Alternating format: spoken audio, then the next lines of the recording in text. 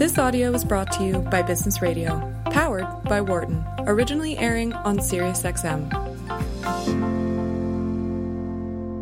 For those just tuning in, you're listening to our special on Medicare for All. I'm John Barquette, and this is Business Radio powered by the Wharton School on SiriusXM 132.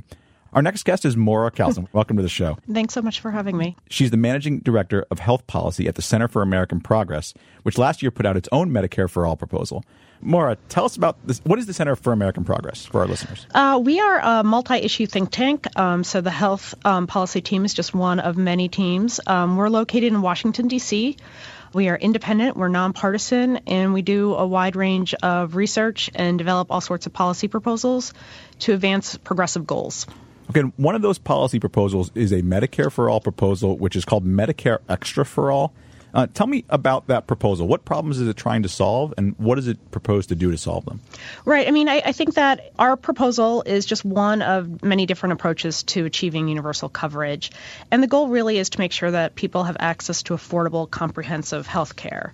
And under our proposal, it's essentially Medicare for people who want it. Under our plan, private insurance is no longer a necessity, but those who have an offer of employer-sponsored coverage that they like would be able to keep that coverage, or they could also select the enhanced Medicare plan that we propose. Enhanced Medicare plan. What does that mean, enhanced Medicare plan? Right now, Medicare doesn't have the most robust benefits available. So we would include additional benefits like vision, dental, and hearing benefits.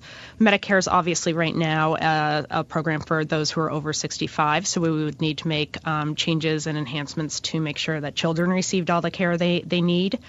And in addition, we would also include caps on spending by individuals. Yeah, they're out-of-pocket costs. Right now, average spending for seniors in the Medicaid program is about $6,000. That is just an average, so there are many seniors who are paying far more than $6,000. And under our plan, there is an out-of-pocket maximum.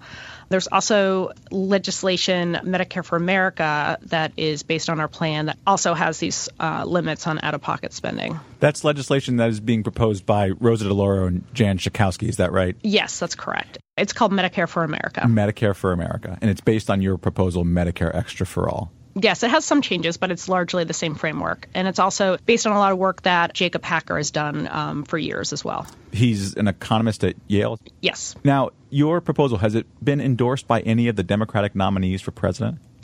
Beto O'Rourke has endorsed Medicare for America, which is, of course, similar to our plan. But I think what is more important is that the polling shows that really opening up Medicare and allowing Medicare to be an option for people is one of the most popular plans. It's actually the most popular plan among Democrats.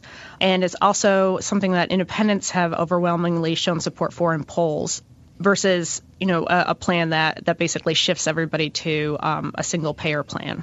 Yeah, let's talk about that for a second. How would you compare a Bernie Sanders style plan that just gets rid of all private insurance and puts them all into a government plan with the plan that you support? The most important part for us is that the goals are the same, that we both support the goal of universal coverage, even more than universal access. Some of the other plans out there, Medicare buy-in plans and things like that, increase access but don't necessarily achieve universal coverage. What our plan does is our plan still keeps in place employer-sponsored insurance.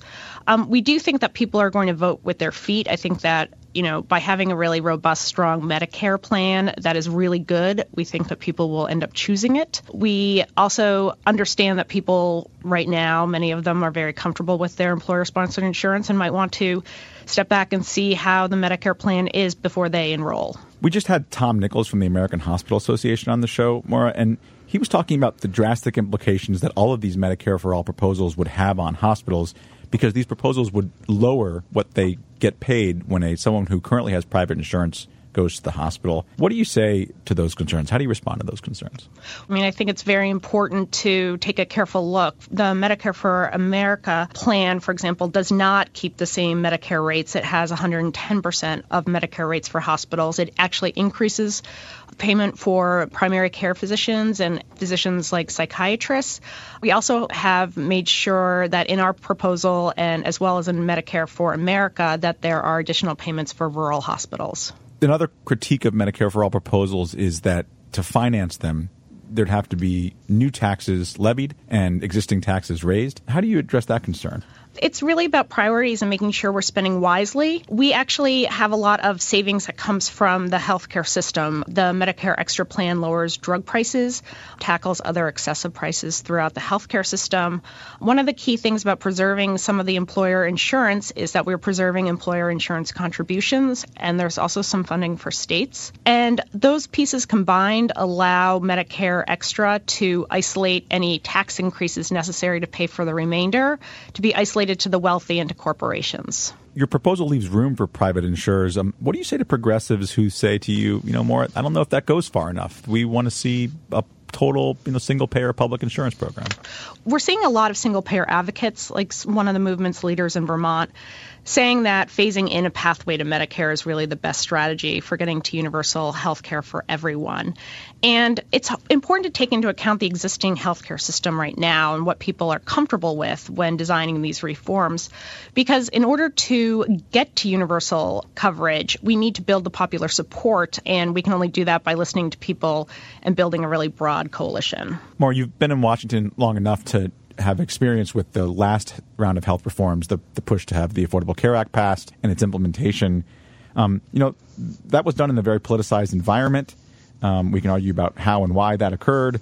It was at times a rocky rollout. I'm curious what lessons you learned from the last 10 years as you thought about how this next round of health reforms might go on. Well, one of the things I think that's been really a lesson learned through the Trump administration and the sabotage that the Trump administration has engaged in with the Affordable Care Act is the need to really make sure that there are strong protections for individuals so that they retain their health insurance coverage, that coverage remains very affordable and robust regardless of what administration is here and also regardless of what is happening in the states. We've also seen a lot of Medicaid programs be attacked by conservative governors and state houses, and I think that part of the reason why we really are interested in taking a look at this at the national level is to make sure that your zip code really doesn't make a difference in what type of health care you have access and whether or not you can afford health care. Okay. Maura, thanks so much for joining me on the show today. Thanks so much. For more guest interviews, check out our Wharton Business Radio Highlights podcast on iTunes and Google Play.